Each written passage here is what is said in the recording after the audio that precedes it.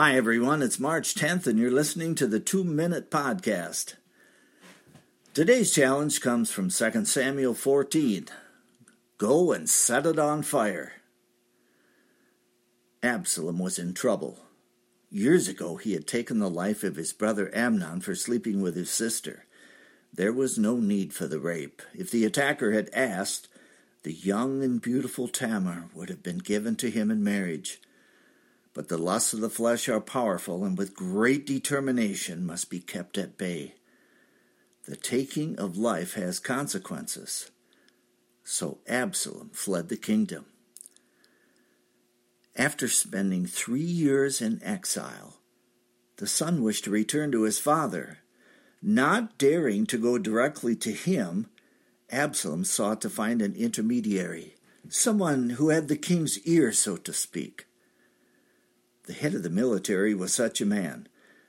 Joab knew of the king's desire to have the prodigal son come home, and Absalom was permitted to return, but was not allowed to see or speak to his father, the king. After another 2 years, the hunger to see his father was so strong that Absalom began to pester Joab once more about an arrangement for reconciliation. Joab refused to talk with him. Seeing Joab's barley field, white unto harvest, the king's son conspired to have it set on fire. That got the attention of Joab, who went to King David, and Absalom was brought to see the king. What is your relationship with the king today? Are you living away from the favor of the Lord? What recklessness has brought you to this backslidden state? My friend, it is time to set a barley field on fire. Do whatever is necessary to get the attention of your heavenly Father.